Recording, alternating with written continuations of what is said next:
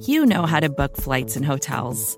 All you're missing is a tool to help you plan that unbelievable travel experience. That's why you need Viator. Book guided tours, excursions, and more in one place. There are over 300,000 travel experiences to choose from, so you can find something for everyone. And Viator offers free cancellation and 24/7 customer support for worry-free travel. Download the Viator app now and use code Viator10 for 10% off your first booking in the app. Find travel experiences for you. Do more with Viator.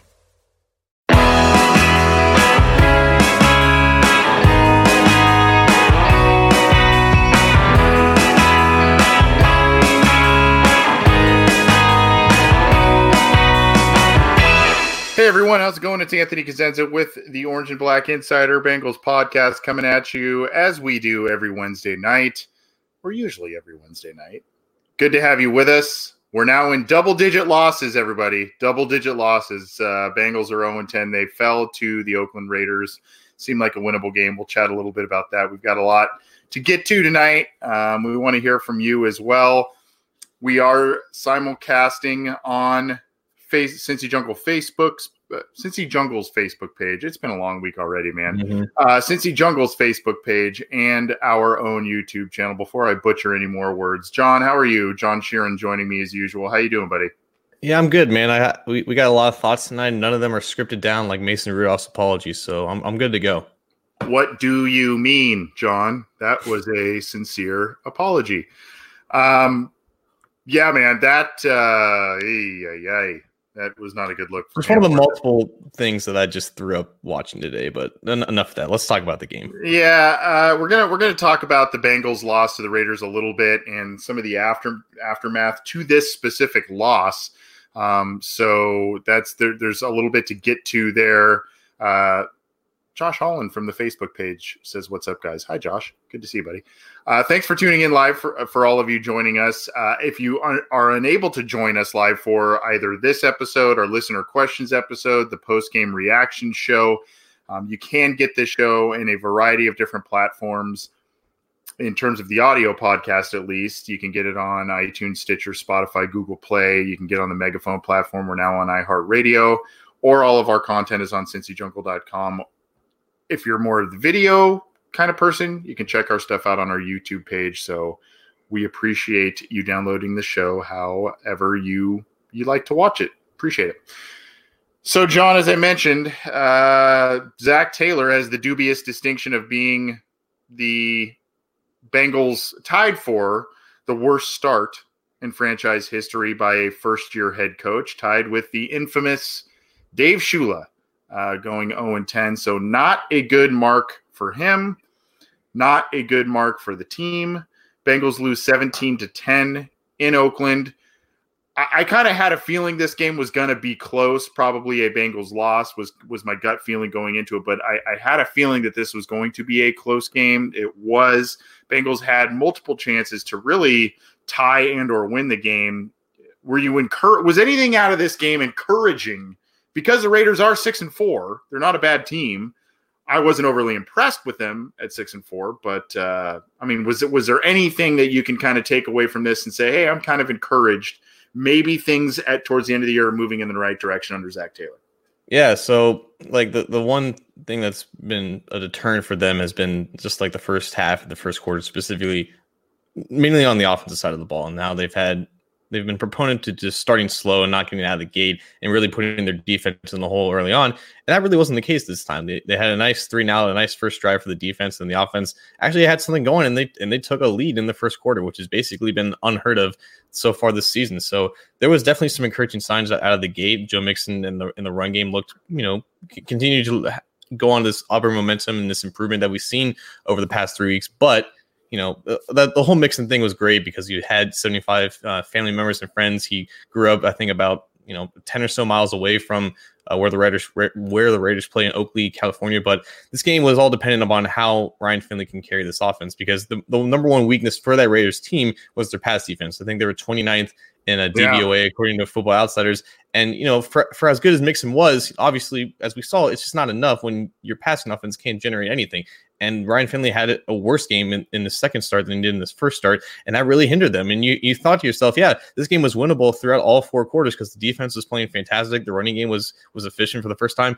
If they just had serviceable quarterback play, they probably would have won the game or would have forced it into overtime. And unfortunately, they didn't. So, the lack of progression from Ryan Finley is extremely evident. He did deal with some drops. He did deal with some pressure. It was John Jerry's worst game at left tackle. Max Crosby completely went off on him. But even still, there were a lot of throws that he missed, and there were a lot of drives that were stalled because of his incompetence in terms of arm strength and accuracy. So even with a great game from Mixon, even with a solid, encouraging performance from the defense, it wasn't enough because, unfortunately, the quarterback play is just that shoddy.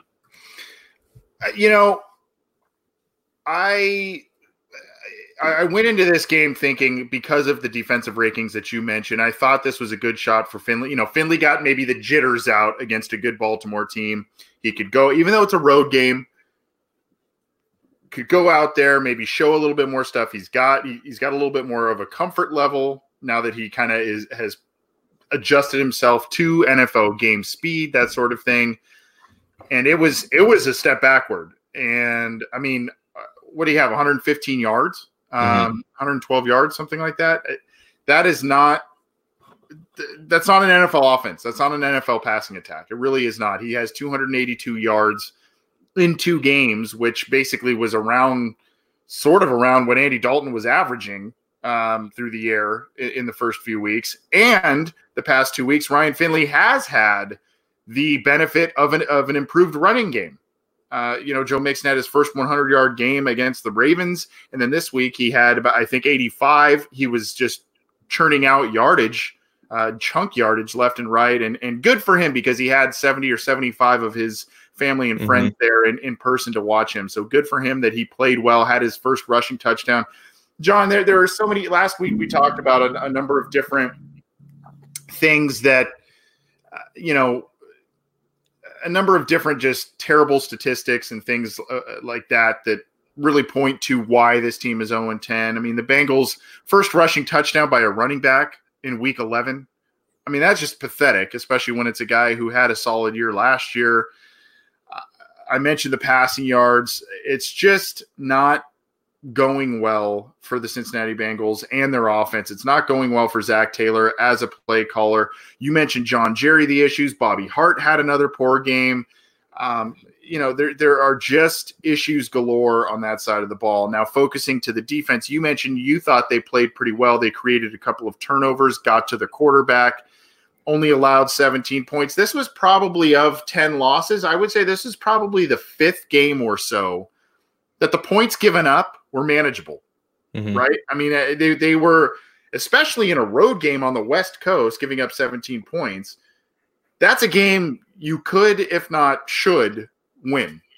Yeah, and it was like not the penultimate, but it was the ultimate bend or don't break performance, because I think Derek Carr only had 1 or 2 incompletions at the end. He might not. Yeah, I think he completed the first 15 or so passes that he had, and he finished with 4 incomplete passes. Josh Jacobs ran for over 100 yards and almost 5 yards a clip. So that offense was moving all throughout the game, but they only scored 17 points, and it was attributed to a couple of key plays in the defense. It was attributed to that pass rush really revitalizing itself because they had Carl Lawson back in somewhat of a full-time form, and they were using him a little bit more creatively. They got a great game from Geno Atkins, and they had great play from Josh Tupou and Andrew Billings on the interior and limiting the amount of damage that Jacobs had. Like the Raiders' run game is a lot different than the Raiders. It was very similar to, I think, how they prepared for that Seahawks game, because they were prepared for an offense that was built on a ground attack that didn't really deceive anything. They weren't going to stretch you out or anything. They were just trying to pound up the middle. And that's what this Bengals defense, for as bad as they are, that's what they're prepared to do the least. That's what they were prepared to do well, I guess, in terms of,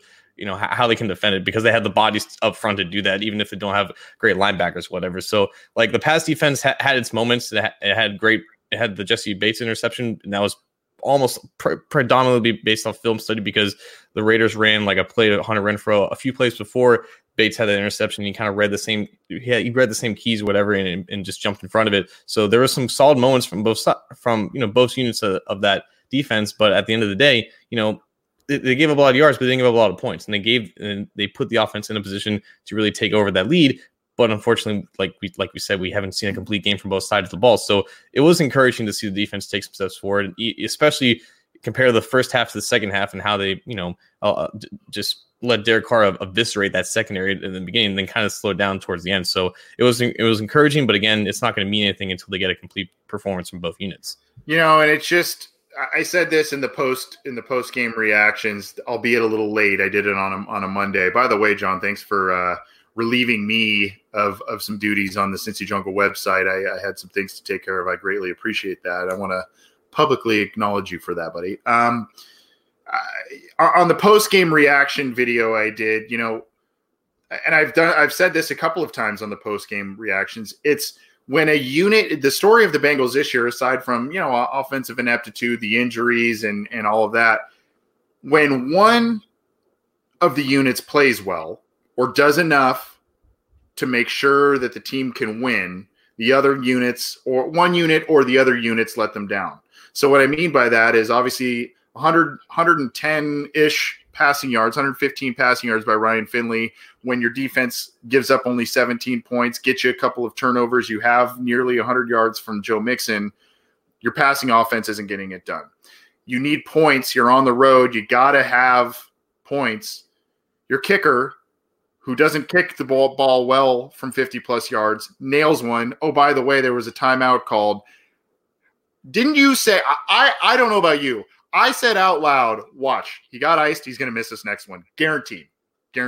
And, of course, shank it left. So that's kind of the story of this team. When one phase does enough to win, the others are just not coming up to play. And I mean, I guess that's coaching. I guess that's a mental facet of the game. I guess it's also limitations, talent limitations on the roster. But to me, that's kind of been a subtext of this year. Well, it's also a testament to the lack of support that they've gotten from their quarterback play on a consistent week-to-week basis. Because not every week you're only going to allow 17 points to an above-average offense like the Raiders have at home. At some point, you just have to put the ball in the quarterback's hands and trust that he gets the job done.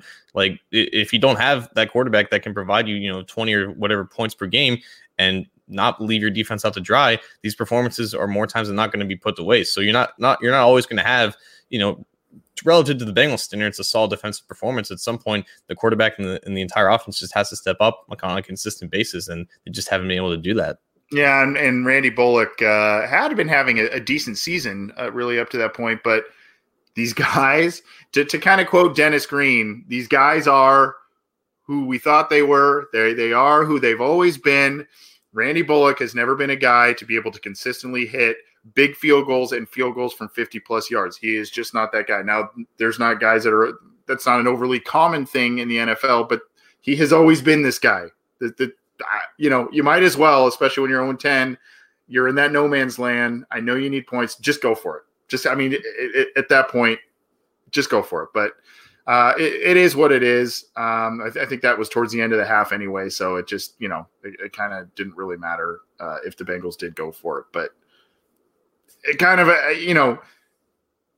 2 steps forward, 4 steps back, right? I mean, that's kind of the deal. Now, some of the aftermath that occurred from this, John, and I find it pretty troubling.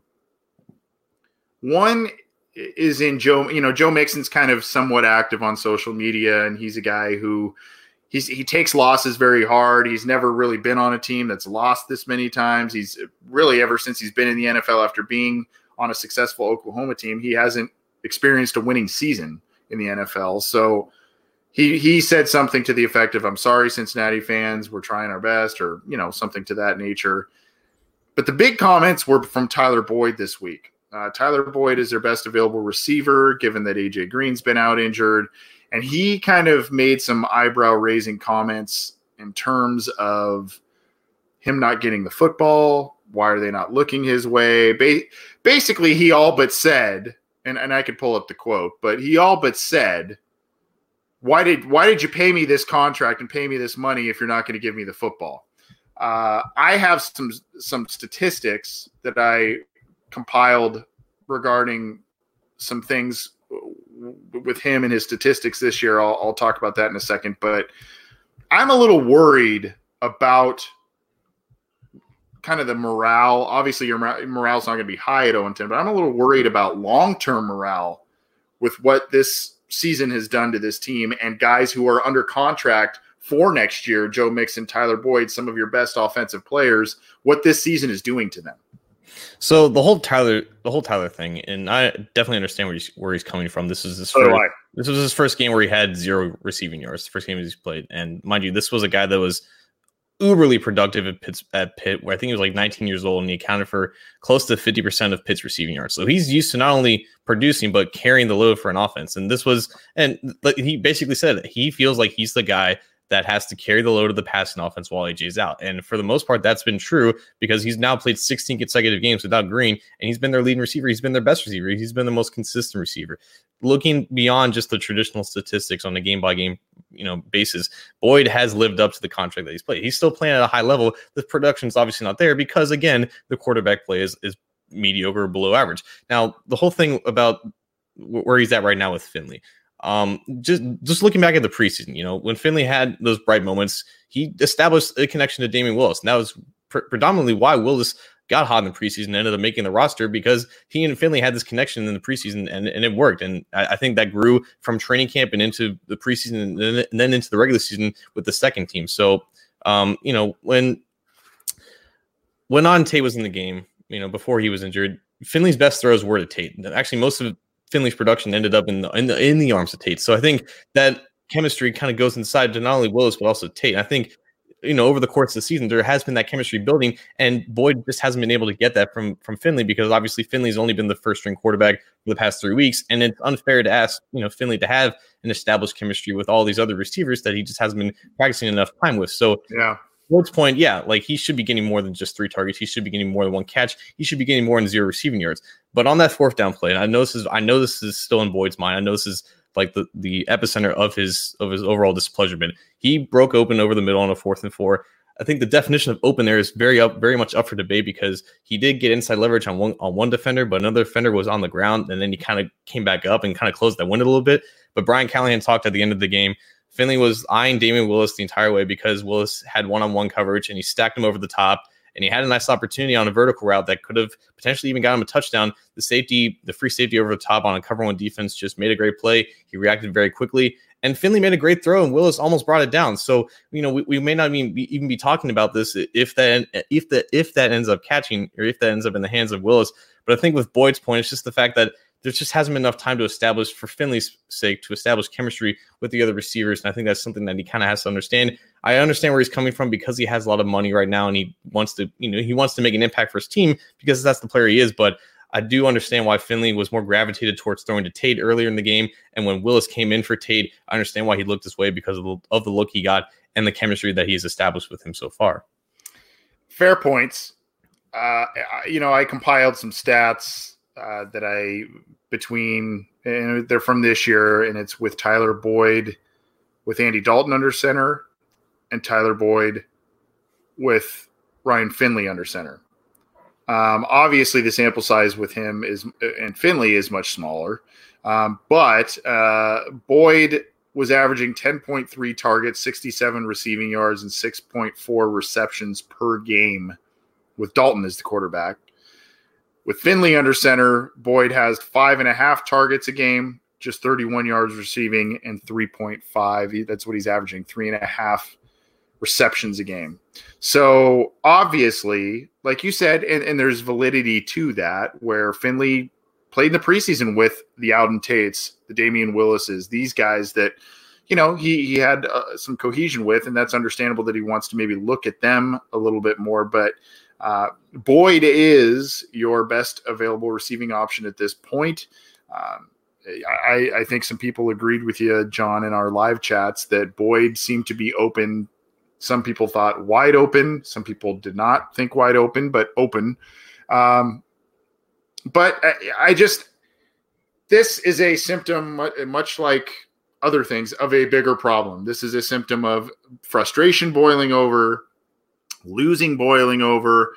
Tyler Boyd has seen a lot of that since he's been in Cincinnati. Nothing like this, but these are guys that are under contract next year. Boyd just signed the big deal Mixon still on his rookie deal, but there's the final deal of his final year of his deal. So I guess I'm a little worried, if the plan is to keep Zach Taylor around, this season continues to go the way it's going. Maybe the Bengals win a game, 2 games, I don't know, something like that. Maybe none. They keep Taylor around after a season like that. And you have these kind of valuable players that are under contract next year. Are they going to buy in? Are they going to, are they going to want to be in Cincinnati based on what's transpired this year? When we talked to Tyler Boyd this earlier this spring, John, he was stoked. We talked to him on this show. He was stoked about the Taylor hire, bringing a guy who was on a Super Bowl team, an offensive-minded guy. He was stoked. Now, granted, that could be player speak, but a few months later, quite the 180. I think it's because Boyd just came off of his best year, and also Andy Dalton came off a pretty good year. And as we've seen over the past however many weeks or months now, we want to say that it is the quarterback play and the lack of quality of it has really zapped a lot of energy from these guys, and you can really sense it from the receivers as well. And in this game, we can talk about Finley's lack of completion percentages and accuracy, but there wasn't a lot of separation going on with those guys. And you have to wonder, how the effect of benching Dalton and how awful Dalton was playing to bringing in Finley and how awful Finley. You really have to wonder, because I still don't think fans understand how much of an impact good quarterback play has on the team. But when it's bad at that position, it affects all 52 players. It affects the coaching staff. It affects basically everybody in that organization. So, I think it really depends on, to your point, how does this go over into next year in such a pivotal year, and will be Zach Taylor's tenure here. It's just how they address that position. It's how they address the state of the franchise and how they really continue to build towards this offseason. And if Taylor and the organization gives Boyd reason for confidence in sense that, we're going to build around somebody better than Ryan Finley, maybe that energy sparks back up, and maybe we do see some positive developments from there. But right now, there's just not a lot to get excited about, because the most important position is the worst position in the NFL compared to everybody else. Yeah, and that's painfully apparent. Whether it's Andy Dalton not getting the ball in the end zone enough and or accumulating wins, or Ryan Finley not really doing anything, including not accumulating passing yards, not pushing the ball downfield. I mean, his yards per attempt is very low, and yards per completion is even lower than that. So not a lot. You're right. That's an interesting point. It's just the morale that gets affected from the quarterback play. That's your most important player. That's the guy who kind of controls the pace of the game. And if you have guys that you're putting in there that you don't have faith in, or they are not playing well, that kind of destroys the morale of things going forward. Well, the Bengals lost 10-17 against Oakland, and they are 0-10. As I mentioned, Zach Taylor is still looking for his first regular season win as an NFL head coach. It is a 1-13 start if you include the preseason for Zach Taylor with the Cincinnati Bengals. Not exactly how they drew that one up. This is the Orange and Black Insider Bengals podcast. He's John Sheeran. I'm Anthony Cosenza. We're talking about the Bengals loss. We've got a few more topics on tap we'll get to in just a second. If you are new to the show, welcome. Hopefully you are watching us as we stream live via Cincy Jungle's Facebook page or our own YouTube channel, which is also on cincyjungle.com. It's being shown there. So thanks for joining us. If you are new to the show and are downloading it after the fact, we appreciate that as well. Get this show on a number of different podcast platforms. And as I mentioned, YouTube and Cincy Jungle carry all of our content. We do this show every week. We do listener questions, a standalone episode there almost every week, usually about 3 times a month. And we also do post-game reactions after every game. So check those out. We also have other podcasters that have been added to the channel. So a couple of different shows on our channel for your slate. So check it out however you get the show. Get ready for the greatest roast of all time. The Roast of Tom Brady. A Netflix live event happening May 5th. hosted by Kevin Hart. The 7-time world champion gets his cleats held to the fire by famous friends and frenemies on an unforgettable night where everything is fair game. Tune in on May 5th at 5 p.m. Pacific time for the Roast of Tom Brady, live only on Netflix. Anthony, you want to talk some college quarterbacks, man? I'm just a little worried about is the Popo coming to get you? What's going on behind you, dude? Oh, could you hear that? I barely. I hope it's not for me. The cops think bad boys, bad. Yeah, I heard it, but it's good. It's good. Yeah, no. Let's just dive into some college quarterbacks because we're getting comments about what quarterbacks can succeed behind this offensive line. It's kind of irritating me. So we're going to talk about the quarterbacks who could succeed behind this offensive line.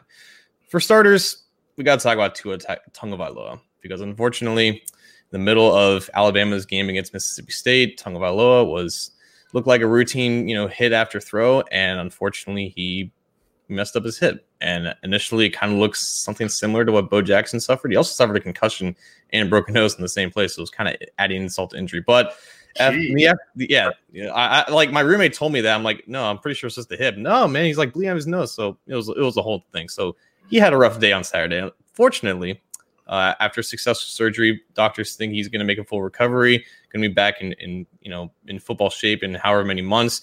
Potentially, he could be ready for his rookie year. That has kind of affected the shockwaves of the NFL draft landscape. I think currently most sports betting sites believe he's most likely to be drafted in that 11 to 20 range right now. But obviously, this is November, and there's a lot more of the draft process to go to.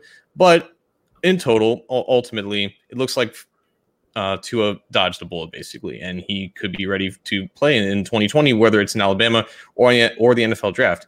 Regardless, though, his injury does bring up a lot of questions about him and the status of who really is QB1 right now. And after that game, Joe Burrow kind of lit Ole Miss on fire, and he kind of continued to validate, the scouting reports on him and the positive traits that he has shown over the past 10 weeks in college football. And honestly, his production is astronomical. It's stuff that I think Pro Football Focus has said they haven't seen in however many years of grading college football. That he has his accuracy beyond 10 yards and just his completion percentage is just astronomical, and stuff that they haven't seen in terms of that completion percentage and average depth of target. So he played well against Ole Miss despite those 2 interceptions that we'll get to. And then after that game, your boy, Justin Herbert, he was finally allowed to just throw the ball down the field and just let it fling. And he showed that he has probably the best arm talent in this entire class. So he had some positive things to show for himself. And you have to think maybe he's starting to build some positive momentum here. So with Tua's injury and with the performances of Burrow and Herbert, where do you see this QB class right now? Well, I think that unfortunately Tua he's probably dropped a bit, and it's not just the hip thing. He's had ankle issues. I think he's had surgeries on the ankles. This type of scenario a lot of times causes scouts to go back and look at the tape even closer and scrutinize even further, because you have to determine what is shown on tape, if that is worth the risk associated with taking a guy that potentially may be looking at a redshirt rookie year. You have to look at the throws. You look at probably every game, every snap. You have to look at all of that to say, okay, yes, he's got the mechanics. Yes, he's got the arm strength. Yes, he's got the accuracy. Injury be damned. We're gonna take this guy, and maybe he's ready for this season, or maybe we pup him. Maybe he's on IR return, whatever the case may be, and then he's kind of a late year candidate. I think unless attitudes change drastically in the next couple of months, I don't think you can take him number 1 overall with this injury hanging over his head. Unfortunately, I hate to say that because he seems like a great kid. He's a talented guy. This isn't something that he screwed up and now he's paying the price for. It's just a freak thing. So I think that unfortunately this is going to cause him to fall a bit, and this gives a platform for Burrow, for Herbert to potentially elevate themselves into that number 1, number 2 overall discussion. Both played very well. I think we all agree that Burrow has been far more consistent, or at least more consistent. I don't know, far more consistent, but he's been more consistent than Herbert. If you look at some of the numbers, Herbert has improved himself from last year, but this injury and potentially with Alabama now, if they don't play well or, however they want to do the playoff polling, if losing that player kind of affects their standing, this gives a platform for Burrow, for Herbert, potentially on big stages, bowl games, extra games, playoff games, to play more, to show off what they have a bit more. I think everybody's pretty aware of Burrow and what he can do. I think because of where Herbert plays and the time he plays, maybe that's where he can potentially elevate himself in terms of scouts, pundits, the Bengals fans, or, these guys can kind of trip over themselves as well. If that's, I don't want that to happen to either of them, but either way, I think unfortunately Tua is now probably fallen into that third quarterback spot. Some people may think he is the most talented guy in the draft of the three, but I think the injury really has got to scare some teams, even if the outlook is more positive than it initially looked. Yeah, and going back to Herbert, I would imagine that the playoff committee would dream of having Oregon as the 4th seed and LSU as the 1 seed, so they can have that one-on-one matchup. Because originally, I think it was probably going to be Alabama at 4 and LSU 1, but nobody wants to see Mac Jones take on Alabama that. Right. Or take on LSU. That's probably not in the cards at this point. Plus, they both have to go through Georgia. So Herbert v. Burrow in the playoff would be fantastic viewing. It would be great evaluation tape for to determine in the big stage which quarterback steps up.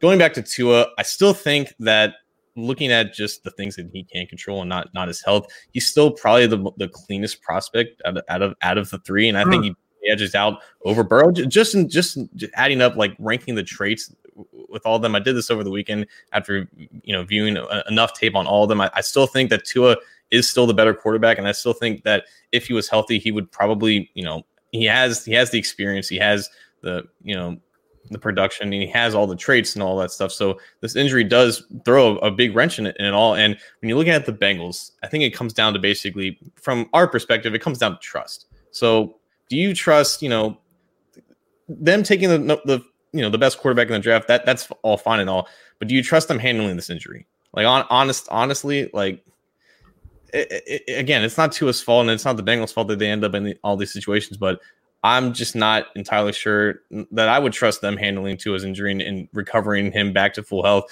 And I don't trust that Tua is going to honestly get fully healthy and get the best recovery plan possible if he comes to Cincinnati. I think their track record basically speaks for themselves. And honestly, that might be a fear that they have in their own. They're thinking to themselves, we need a franchise quarterback, and we would like for him to play in 2020 without any other issues to deal with. So we might have to go with a safe play. We might have to go with the other prospects that we may have similarly graded, but we're more sure is going to play, and we don't have to worry about this recovery plan like we have for the past 3 years now with John Ross, Billy Price, and now Jonah Williams, potentially coming back this year. So I still think that Tua, there's nothing that he can do more now to prove himself as the best quarterback. It's just an unfortunate injury. I still don't think he's injury prone, but also I think there is a point that the Bengals would try to make in saying, we kind of don't really want to deal with this anymore. And they're just lucky that Burrow has ascended as quickly as he has, and now Herbert's starting to get some positive momentum too.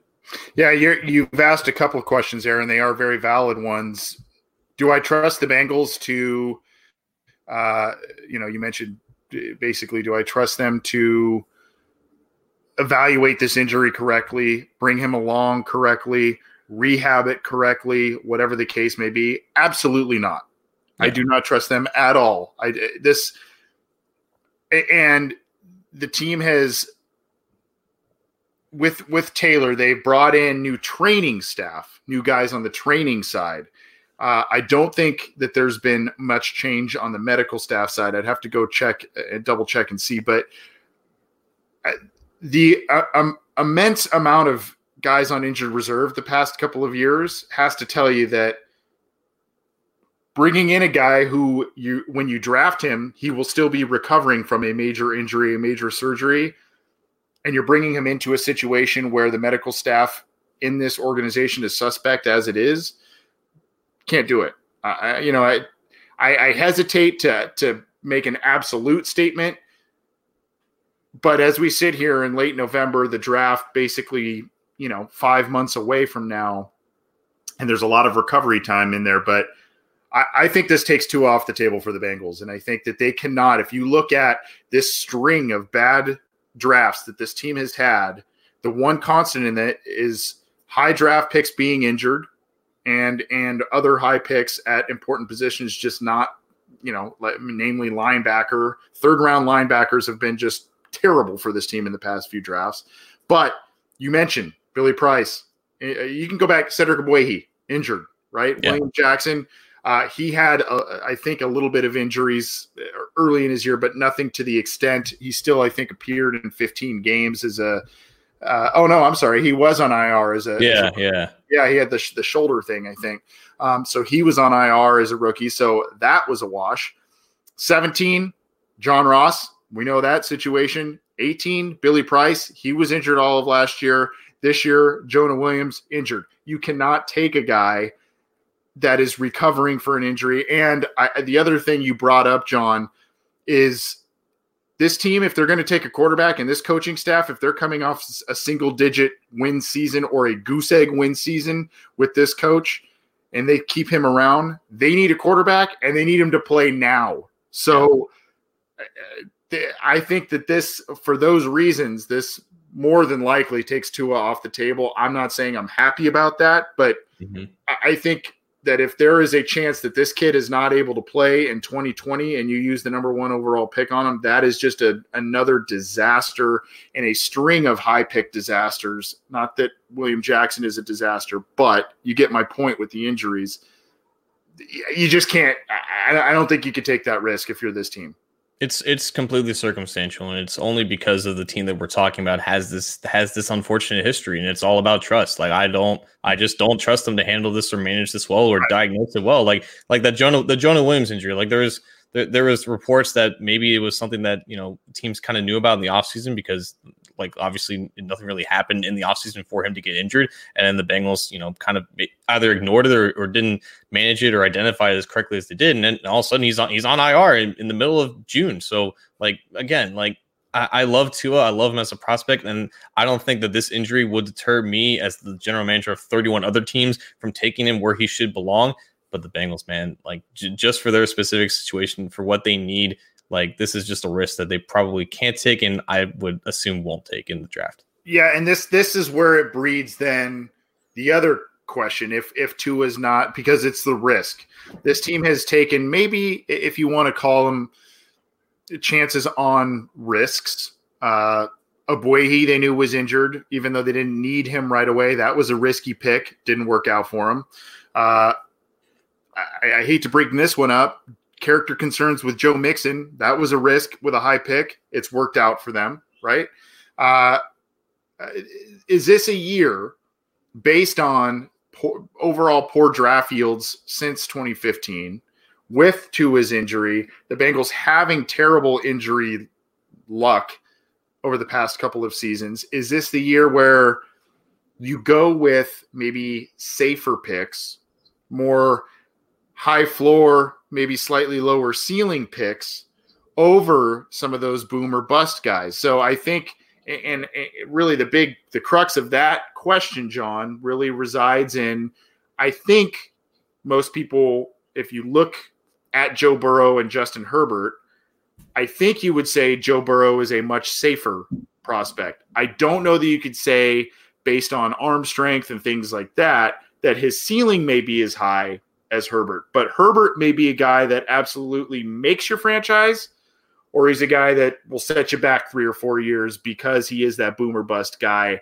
And that's the big decision I think the Bengals need to make, the risk reward. Yeah, and ultimately, like when people talk about potential, like I refer to potential as, it's not only your overall ceiling, but it's how likely you are to hit it. And I think when you look at Burrow, like you said, the consistency is there and the production is there, and that I think is going to appeal to the Bengals extremely likely. And plus, you have to consider the fact that if the Bengals had the chance to draft Cam Newton, like we shouldn't have any doubt that they probably would have, and that they wouldn't have drafted Andy Dalton in the second round. But the fact that they couldn't draft Cam Newton is why they didn't, and they ended up with AJ Green. Joe Burrow is not Cam Newton. He doesn't win the same ways, and he's not the same caliber quarterback, but a guy who's lighting the college football landscape on fire, is the front runner to win the Heisman and could very well win the national championship. He's on a career arc very similar to Cam Newton, where he's had this 1 year of a meteoric rise into stardom, and he's like the number one overall favorite to go first overall, similar to what Carson Palmer went, 17, 18 years ago. So Burrow just at this point seems like the guy that they're going to be most encapsulated with. But with that being said, like you said, the Herbert's skill set and his overall tools are tantalizing, and you have to wonder how our team's going to evaluate the performances before this Arizona game and the performances after this Arizona game, because something definitely did click where he was just allowed to just let the ball fly all across the field. And like you said, Burrow, his arm strength isn't an asset, but it's not a liability like it is with Ryan Finley. With Herbert, it is absolutely an asset, because that 60-yard bomb in stride for one of those touchdowns against Arizona, that's something that Burrow just can't do. And you have to believe that the Bengals are looking at that and thinking this is something that we have to keep an eye on, and how these two finish this season is really going to determine their process, because unfortunately I think it has come down to one of those two guys with this Tua injury. Yeah, one of the things I've heard in the talk about Herbert and why some fans don't want him is they perceive a regression from Herbert. And I'm looking at it now. He's got 3 less games, but his completion percentage is 10.2% higher than it was last year. His yards per attempt is up by 0.6 of a yard. Average yards per attempt up by 1.5 yards. He's got 1 less touchdown in 3 fewer games than he did all of last year, and 5 fewer interceptions. And last year, a lot of people thought that if he came out, he was going to be the first overall guy, because it was kind of a weaker quarterback class, and he decided to stay. So I think there's not a regression from Herbert. I think there is actually improvement. I think that there was a lot of wow last year, and there's just not I'm trying to think of the right words to how to describe this. There's not a markedly improvement on the wow. It's just kind of a lot of the same. And I think when people look at a guy like that, they're kind of like, well, you stayed for a reason. It's not an outrageous jump in a lot of your stats, but I really look at that completion percentage as a pretty good indicator of a sign of improvement. But I like him. I like Joe Burrow. There is a significant risk, I think, and more so with Herbert. There's a risk with Burrow being the 1-year wonder kind of guy, I guess, as well. But that's the thing the Bengals have to weigh this year is Tua's injury worth the risk? Is Joe Burrow's consistency, accuracy, some of the incredible statistical things he has done from an analytics perspective, is that more valuable than maybe the overall arm strength and some of the things that Herbert possesses, maybe over both of those guys? It's kind of a which one, right? What are you coveting? And that's why I thought Tua was still the best out of all three, because I think he provided the balance that all three kind of have. He has more of a raw and incredible arm talent compared to Burrow, but he had the consistency and the consistent production over a couple of years that Herbert also had. And again, it's going to come down to how Herbert really finishes his year, because like you said, the completion percentage is up, but it's been a lot more of a team offense, and his average depth of target hasn't exactly been great, and he hasn't had a lot of success throwing deep up until very recently. So it's kind of been a tale of two seasons in this one season for Herbert, and really how he finishes specifically against that game against Utah, and if he makes the playoff, is really going to determine if he's a middle first round pick or if he's contention for first overall. Yeah, and I mean, consistency was kind of a key with Tua, aside from some of the injuries. I mean, really in 32 games, 87 touchdowns, 11 interceptions. I mean, that's pretty outrageous. through, he almost threw for 4,000 yards last year, was probably going to come somewhat close to that again this year. So, shame for him. It does shake up things definitely in the top 5, top 10 of the draft. Going to be interesting to see how things develop with the quarterbacks. Obviously, as teams meet with these guys, as they see him in person at the pro days and all of that, we know the hype wheel gets going. So, and I think that may be where, teams just fall in love with Burrow and Herbert. And unfortunately, Tua probably won't be able to engage in a lot of those workouts. He'll be able to meet with teams, but I don't know. And lost in this discussion is, I don't think he's going to do it, but could he return? Could Tua return and say, I feel like my draft stock took a big hit because of this injury. Could I return for another year? Potentially risk another injury in college. I don't know. That's something that I don't see it happening personally, but dislocating my hip for free. It couldn't be me. Right. So, right. And, I think there's a lot of scrutiny there because I think his team was up 28 points when he was still in there. So I think there's a little bit of criticism to the all-knowing, the omnipotent Nick Saban. This is the Orange and Black Insider Bengals podcast. He's John Sheeran. I'm Anthony Cosenza. You can get this show, as I've mentioned a couple of times now, on iTunes, on Stitcher, on Spotify. You can get it on Google Play, Megaphone. You can get it on iHeartRadio, on YouTube, and CincyJungle.com. Thanks for tuning in. Subscribe to our channels, too, so you can make sure to get alerted for when all of our new content comes out. We do have some content coming out pretty frequently throughout the week. I would say probably anywhere from 4 to 5 times throughout the week. We've got new stuff, at least from this specific podcast. We've got 4 or 5 things coming out a week. We've got even more with some of the other great shows that are on our podcast channel too. So subscribe, leave a rating. We appreciate it. We're going to get out of here in just a few minutes. Before we do, we would be remiss if we did not discuss Steelers week. Normally, this has a lot more luster to it. Normally, we'd have a lot more passion behind it if the team was not 0-10 and didn't get clobbered by the Steelers and Mason Rudolph earlier in the year, 27-3 on Monday Night Football. Ooh.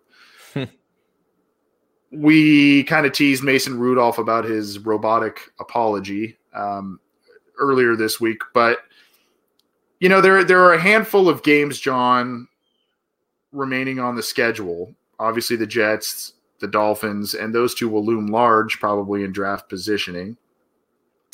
Maybe even the Browns, if you want to consider that. I mean, they've been real up and down, playing a tiny bit better of late, I guess, but they're going to be without one of their best defensive players for the remainder of the season, and they're only 4-6 right now.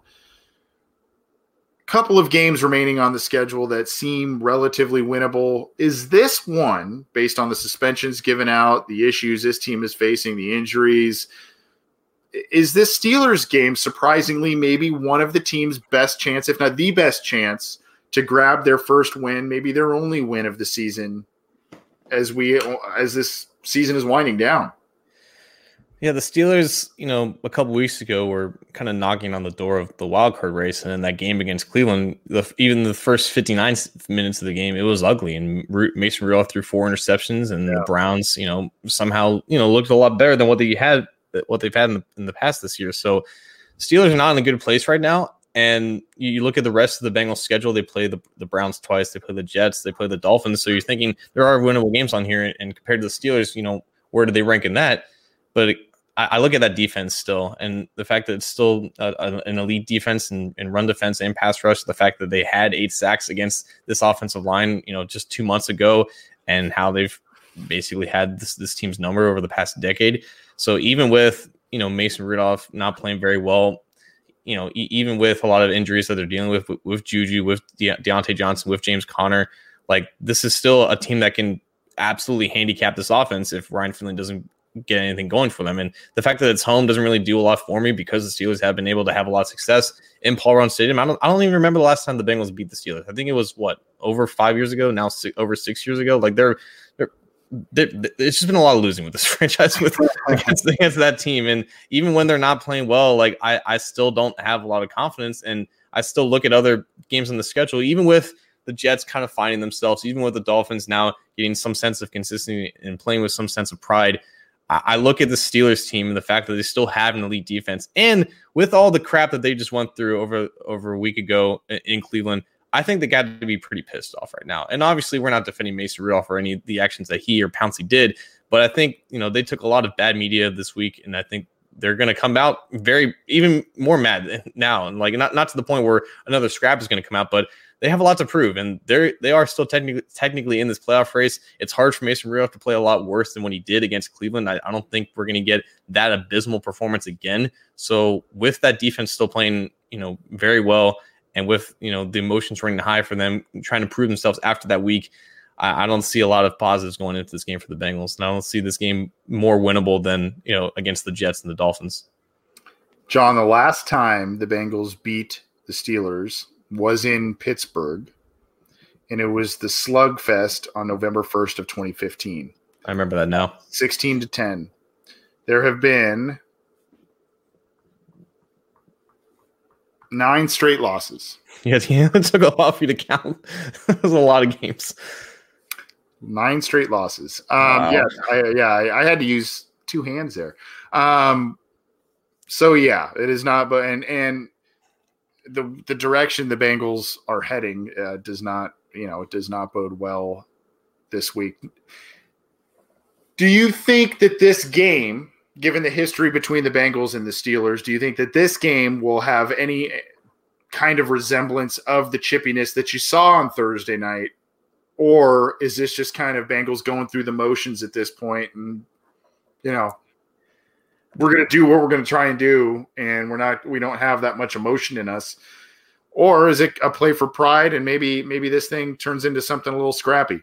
So that's the interesting thing, because I think Cleveland this year is playing and kind of took the role of Bengals teams over the past couple of years because they had a good point. Yeah, they had high expectations, and they're underwhelming, not to the extent that the Bengals are, because they're obviously winless, but the Browns had that chippiness that the Bengals have had, where they're like, we're tired of being a little brother. We're going to punch you in the mouth because, we want you to have a taste of your own medicine. The Bengals can either be like that because it's even worse for them, or they're just not going to have the energy to put up with that. They realize that they stink, and them doing their actions of the past is not really going to change that fact. It really will depend, I think, on how they kind of respond early in this game and how they keep up with them, because just 8 weeks ago, they lost by 24 under the lights, and this team is not much different, aside from the fact that the starting quarterback is different and the left tackle might be different. I think we should probably talk about that in a couple minutes as well. Yeah. So this team isn't much different, and I don't think there's going to be a lot of obviously it's a rivalry game, but I don't know if I can confidently say that they're going to have that same kind of chippiness that they've had in the past couple of years, because they're just a lot worse, and that has to take some type of mental toll on you. You, my friend, are the king of the segue, because that is exactly where I was going next.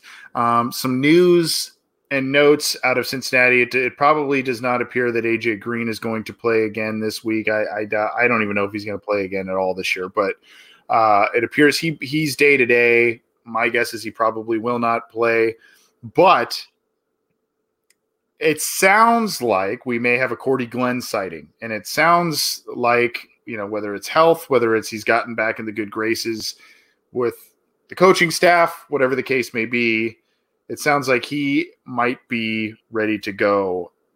How big of a boost is that, John, given that the Steelers had 8 sacks, I believe, against the Bengals on Monday night, last time they faced off? Cordy Glenn hasn't played football since, week 3 of the preseason? Week 2 of the preseason? Week 2. How big of an impact can he really have? Or is it just simply really can't be much worse?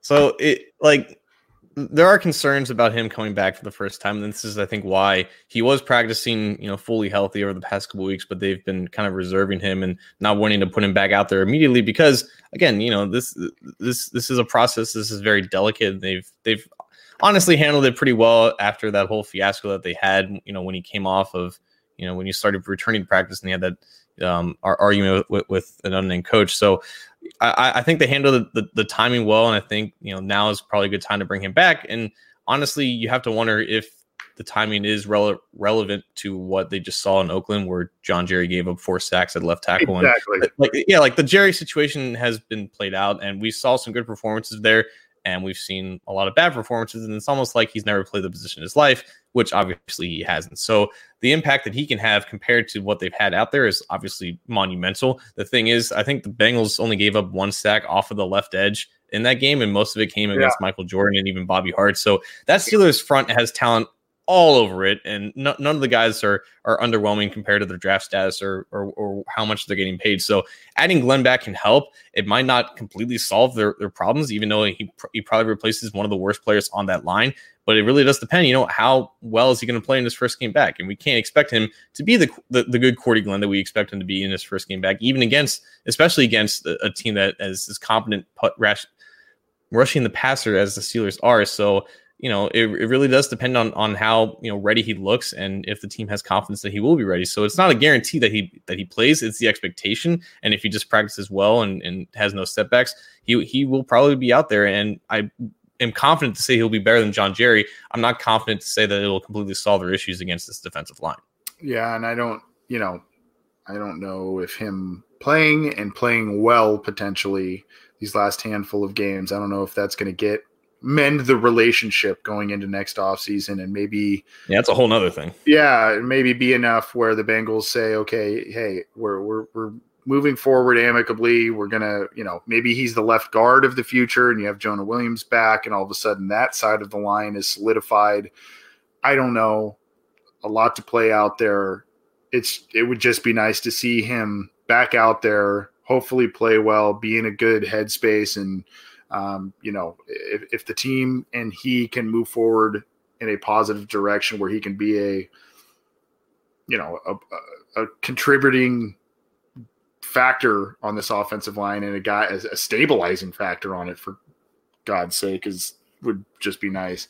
I don't foresee a win here, but unless, I don't know if you do, but how, I guess, satisfying would a win be in this type of season where you're struggling so much, and basically your biggest rival, you get a win against them? Or is it just, still looking to the draft, wins don't really matter at this point, despite the opponent?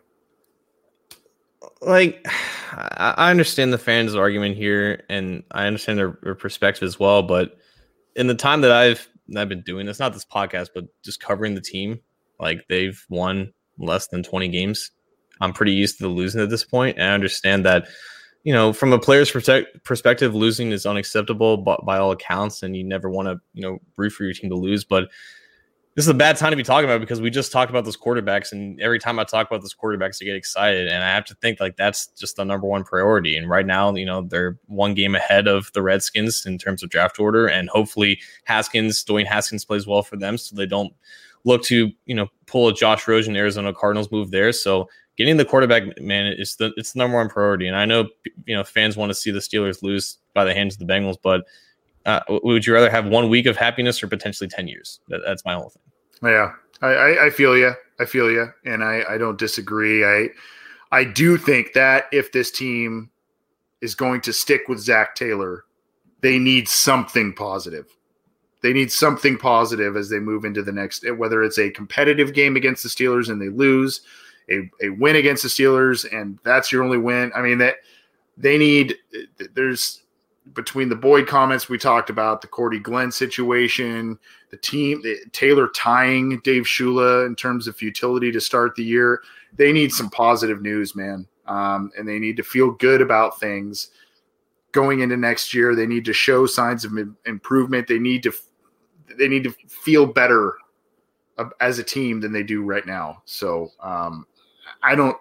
it's not a definitive answer as to how I feel about it, but they just need to start playing better. They need to show improvement, and they need to do some things that make people feel good about the direction they're heading going into next year. We're going to get out of here. John, one of the final thoughts I wanted to bring up to you, I got to find this again. In the live YouTube chat, I think it was the Tippity Top asked, did you guys play football? And if so, what positions did you play? And someone responded, Anthony was a fullback and John was a kicker. I thought that was kind of funny because I'm way taller than a fullback, and that kind of made me sound like a little bit of a meatball. Fullbacks are kind of known as meatheads, right? Well, I can't speak for that, but me personally, I was the top running back in 4th grade in the Cincinnati Flag Football League. I had like 6 touchdowns. I think I had the league high 70-yard run on like my first carry. I did play quarterback a couple games, and I threw 2 passes, and they were both interceptions. So that didn't obviously turn out anything well. I wanted to play football in middle school, but unfortunately, it was coinciding with the golf season. That was the sport that I played. So did not play competitive football, but I did dominate as a flag football player. Okay, yeah, I dabbled in some stuff, and I don't know. Definitely never played fullback though. Played a couple other positions, but never played. You like your brain cells, you know? Yeah, and I playing wise and coaching wise, I was more on the baseball side, not so much football, but played a little bit of it. So it's just funny that's what was brought up. It's more funny that someone tried to speak for us and how he guessed the position I almost played. So that was kind of weird. Well, I don't know, but pretty funny. Anything else you want to bring up before we bail out of here, man? Yeah, real quick. You know, we don't have a large platform here, but we do have a platform that's bigger than the average, you know, public person on the street. And I just feel like I just need to say this. The NCAA is a farce. And when I saw the fact that they were suspending the Memphis player for 12 games and then fining him for nearly $12,000, mind you, the guy's 18, 19 years old. And the only reason why he's suspended is because he borrowed money to move his family out of Memphis or into the Memphis area by the guy that was eventually going to be the Memphis head coach. So the fact that the NCAA, who is continuing this spiel about how they don't have enough money to pay the players, is now fining a player and making him donate $11,000 to a charity of his choice, like that makes it any better, is a farce that I can't let go, let unannounced. And I just feel like I have to get that out there, that anybody that supports this tyrannical institution should be reprimanded. And the fact that this is still going on, and the fact that incidents like this continue to occur, the only way for this dude to pay this fine, to donate this amount of money, is for him to get a loan. And if he gets a loan, even if he pays it back, he's going to get he's going to get the Chase Young suspension. He's going to get suspended 2 more games. Yeah. Like this, it pissed me off so much that I felt like if I didn't say anything about it and didn't express my opinion, I would be doing not a justice. I know our platform is not very big, and I know a lot of people don't care about the NCAA and Memphis basketball in general, but that was something I needed to get off my chest because it just pissed me off immeasurably when I saw it. Yeah, understandable. I saw a little bit of that, and I was kind of doing some running around and whatnot today, and I didn't catch all of the details on that, but that's pretty ridiculous. In the autonomy that, I mean, I support some of the things the NCAA does, college athletes, the organization in its purest form, I support it. But some of the things like you're talking about is just head scratching. I wanted to say this too before we get out of here. I feel really bad because last Monday, I believe, was Veterans Day, and we did not acknowledge the service of our veterans. We have a number of people who listen to this podcast. I remember we had a guy who was calling from or listened to us live, John, that was in the service, and he commented on some stuff from out of the country. He's stationed abroad. So if you are a veteran or service person or what have you, thank you for your service to the country. Or if you're outside of the U.S. and you're in the service, that's something to be recognized for serving your country as well. So we apologize we didn't say that sooner to you, but we know there are some veterans that listen to this show, and we are appreciative of your service. So there you have it. This has been the Orange and Black Insider Bengals podcast. Enjoy Steelers Week version 2.0. We'll be here to talk about it after the game. So join us on CincyJungle.com and these platforms. Get the podcast how you can. Thanks for tuning in live. We'll see you guys next time.